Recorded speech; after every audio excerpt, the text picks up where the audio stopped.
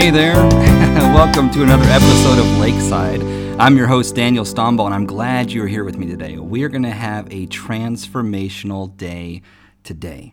We're going to take the next few minutes and talk about our identity in Christ. That is who we are in Him and who we are to Him. And this is powerful because identity brings purpose. Let's get started.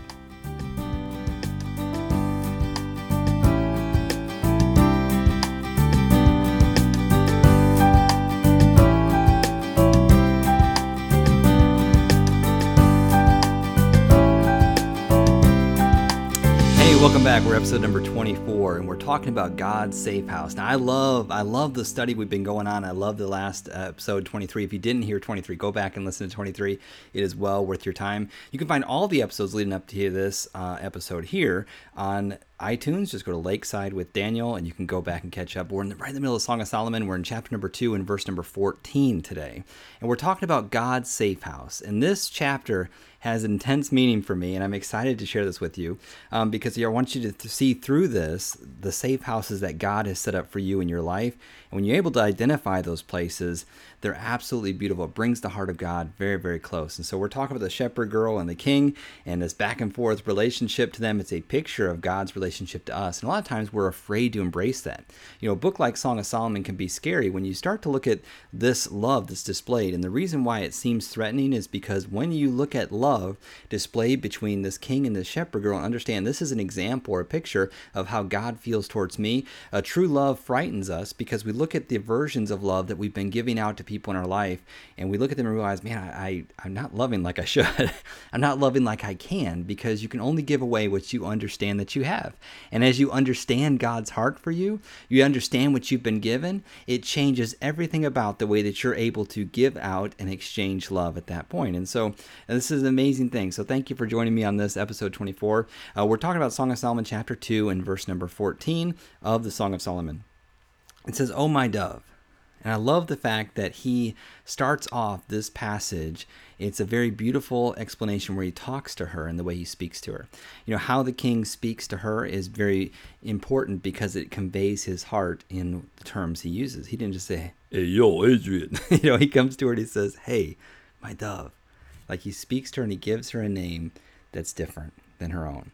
And that's powerful to me because God gives us a name. Revelation says that he has given us a name in heaven and is different than what you have here. And God's name for you can be drastically different than anything you've ever known. If you ever ask God your name, it's pretty awesome. But the king calls her, he says, "My dove." And a dove is a very gentle creature. It's a very small, very timid creature. And he let her know, hey, you are fragile to me. Like, you're a strong woman, but you're fragile. There's a fragility to you that I am aware of. I'm aware of the fact that I am wooing you. Like, I am after you, and I am pursuing you.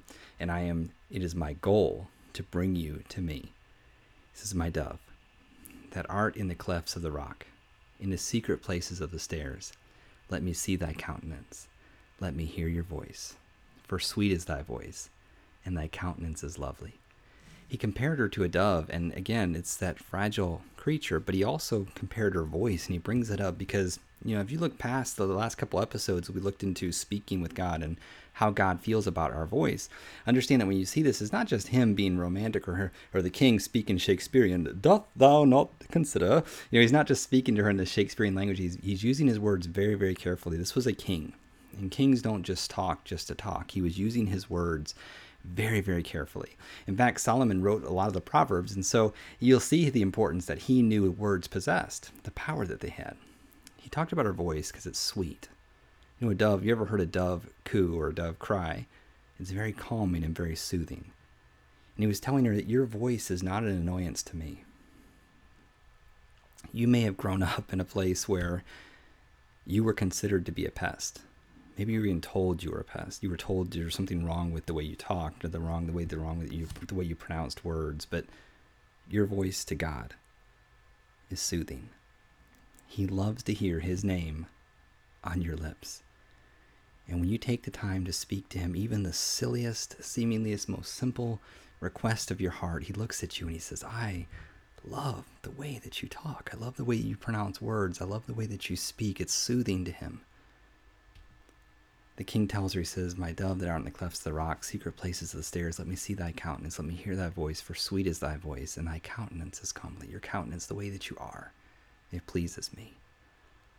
I love that. So we talked about last podcast here how Solomon was taking her on a tour of her new home, and each place they arrive at, he's finding ways to explain to her how safe she truly is now. Now, it's more than just the king giving her a field trip. He's undoing past wounds. You know, our mind's like a record player. The thoughts spin and they create grooves, and sometimes we get trapped in those thoughts, and Solomon is taking those records and he's exchanging them for ones that he's printing with her. He's letting her know, hey, you have a hurt. Remember we said she pulled up in front of the kingdom with a U-Haul full of emotional baggage, and he's taking each bag, each item, and he's saying, you don't need this. You don't need this anymore. You are safe now. I mean, you're going to find out as we read more of Song of Solomon, just exactly what this girl's past contained, and it was terrible. So he's not just getting a bride. Just because you take someone out of an environment and stick them in a new environment and say, oh, you're all better now, it doesn't fix it. It doesn't fix it. There's a mentality and there's ideas that need to be destroyed. There's towers and strongholds that need to get pulled down, and there's thoughts that need to be cast down, and there's thoughts that need to be exchanged for the mind of Christ. And you can't just take someone out of a rough environment and say, okay, now just be happy now. No, you have to go back through some wounds, and you got to go to every lie that Satan has put sometimes and address it with truth. And that's what he's doing. He's taking her. Each little stop along this is not just him romantically walking on the field trip. Like we said, each spot is a specific strategic place. Solomon says you are a queen, and I'm going to help you understand that you're a queen. And we're going to take care of every single thing here. And sometimes when you can illustrate, when you can put a visualization, when you can put a scent. If you ever notice as you read Song of Solomon, there's a lot of senses that are used here. There's the sense of sight, touch, sound, and it's all for a reason, because he's taken every single wound and he's applying a truth to a scent or to a taste and to something that speaks to her senses where she will understand. There's no way he can miscommunicate how she feels to him, how he feels about her when he says, you're like an apple to me, and he says, that's sweet to me. You're like a fig. You're like a grape. Man, when you bite that every time she eats, she's going to remember what he's spoken to her and who she is to him. And God is awesome at that, about flooding our senses with stuff where he speaks to us and speaks our value to us. And he compares us to all these things, a lost coin, a sheep. He compares us all this different stuff where you look back and go, man, there's no way. Every time I see a coin, every time I find a coin, I think about that lost coin. When I see a lost sheep, when I see a prodigal son, man, I think about all these things and the emotions that come with someone coming back that's been away, or someone being raised from the dead, the emotions you must feel. And that's applied to me. Man, it's forever sealed in my mind. So he's taken her on this tour of this new home. At each place they arrive at, he's explaining to her how safe she is, and he's utilizing every opportunity he can to bring assurances to his bride that she is safe with him and that he is her protector. And so he compares her. He says, you are not just a dove out there on the wire. You're not just a dove out in a tree for a hunter or for a dart. You're safe. You're in the clefts of a rock. All of this, I am your rock, as he's saying. I am your stronghold. I am your fortress. And he says, you're not just in within the walls of a fortress. You're in a secret place of the stairs. This is the chamber stairs. Come up to my room. The most guarded place in the palace is the entrances to the king's bedroom. And he said, you're there. You are like in the safest spot. And when I read of this, I think of the verse in Romans where it says, height nor depth nor any other creature can take you from the love of Christ, can separate you. But then it goes on and says, the angels, no angel or principality, the angels, the one that watch God create everything, the one that have been perfectly pure, that cannot sin, are watching us. They watch us fail, and they watch God's love given to us. And not even those guys can pull us away from God's love. We are secure and we are safe in a secret place by the stairs. And he says, you're here, and I brought you here for a reason. The palace is different. It is so different from her previous environment. And he explains how he brought her to himself to enjoy her. God moves us into seasons of protection. And let me just say this, that often when God moves us into a season of protection, it feels and it looks like a season of stillness. Do not mistake a place of stillness in your life to be a place of inactivity or unproductivity. The purpose for the place of protection is always to increase our understanding of his love for us. Do not waste that by trying to make something happen. Man, I'll never forget it. I worked at a job, and I was in an environment, office environment that I really liked the people I was working with. And all of a sudden, a boss came in. And part of my position at the time was to conduct moves within the. There was 9 different agencies, and I was within our big agency, and I was in charge of making sure all the people had stuff moved wherever they needed to. If they needed desks and furniture, and I'd call my crew, and we get together. Here's the work orders. I want you to move this and this and this and this, and make this happen and this, and touch base with people, and make sure that they knew that their stuff was getting moved around appropriately and in a timely manner and safely. And one day, as I was going through the moves, I saw a list there provided of all of my stuff, like my desk, and moved Daniel's items from this office to another office. And I thought, well, that's odd. My boss put this in. Like, I'm getting moved. I looked at my coworkers and said, I'm leaving y'all. They said, what? I said, right here. I got it right here. I'm moving. I guess my boss wants me to move. But she didn't just move me out of the building where I did most of my work. She moved me to a house that was on the campus. It was a back house. You had to go out of the ways, and when it rained, man, you had to go out in the rain to get there. And much of my business was in that main building. And so it didn't make sense for me to get moved out there. But I went out to the room that I was getting moved into. I walked up the stairs, and it's like this. It was a back place, It had this little old, the skeleton. It had a skeleton key. It's that old. I'm not kidding you. It had a skeleton key. And I opened the thing, and I pushed the door open. Opened the door, and I pushed it open. And it was this little tiny office. But my office wasn't even that one. My office was the closet in that room. I thought, you've got to be kidding me. Maybe there's a mistake. And I walked through that door. It was like a glass door, like to your house, like the six or 10 panel, glass little panels, like an old farmhouse door, And I opened that door, and it was a porch. It was like the porch was full of shelving. I'm like, oh man, I got moved way out here. Second floor. It was hot. It was uncomfortable, and my heart sunk. And I'll be honest with you. I looked around that office, that closet, basically, and I said, man, I can't believe I just got moved out here. What did I do wrong? And then I started to question everything I was doing. I was like, God, I'm really working hard. I'm trying to keep an upbeat spirit. I know what you put in my heart to do. And what did I do to you? What did I do wrong, But remember, we said God's purpose, not his fairness, dictate the circumstances of our life. And I tell you this to say, I'm not proud of how I felt at that moment, because it was a lapse. But at the same time, I look at it, and it was beautiful because I moved all the shelves out of there. And what I found behind the shelves was these old, dusty, dirty curtain things. And there were blinds, and I cleaned the blinds off, and there were windows. And I had 3 walls of windows. And the floor was this beautiful wood color. Once I got some furniture polish and cleaned the wood floor, it was beautiful. And I couldn't even get a desk out there. I mean, the doorway was like a real small closet door, so I couldn't fit any office furniture out there. I had to bring in a table, and I brought in a writer's desk. It was a writing table. A few months later, I was going through Song of Solomon. I was the process of writing this book, Solomon's Song, that we're reading from today. And I got to this passage, and I was sitting at this desk just meditating on it. I was like, man, I looked around and thought, I'm in a secret place. No one knew where I was. They'd say, where's your office? Oh, building 2 up on this.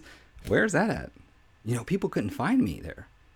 It was literally a secret place by the stairs. And what was happening to me was God put me into this place where I was away from everything. And the place that had just left, all of a sudden, drama central, like the train ran through there, and people were getting scattered, and all kinds of drama was going down there. People were leaving the company. All kinds of mess was going on. And I missed all of it. I was there in this place where God was downloading into my mind this Song of Solomon, the concepts, the principles we're talking about. Where I was in the process of writing this book, and all that stuff was being downloaded in my mind. And literally, I was in a secret place. I was by the stairs, and I looked at this, and I just said, God, oh my God, I'm sorry. I am sorry, Father. I was doubting you. Man, I was looking at this as a place of stillness, as a punishment.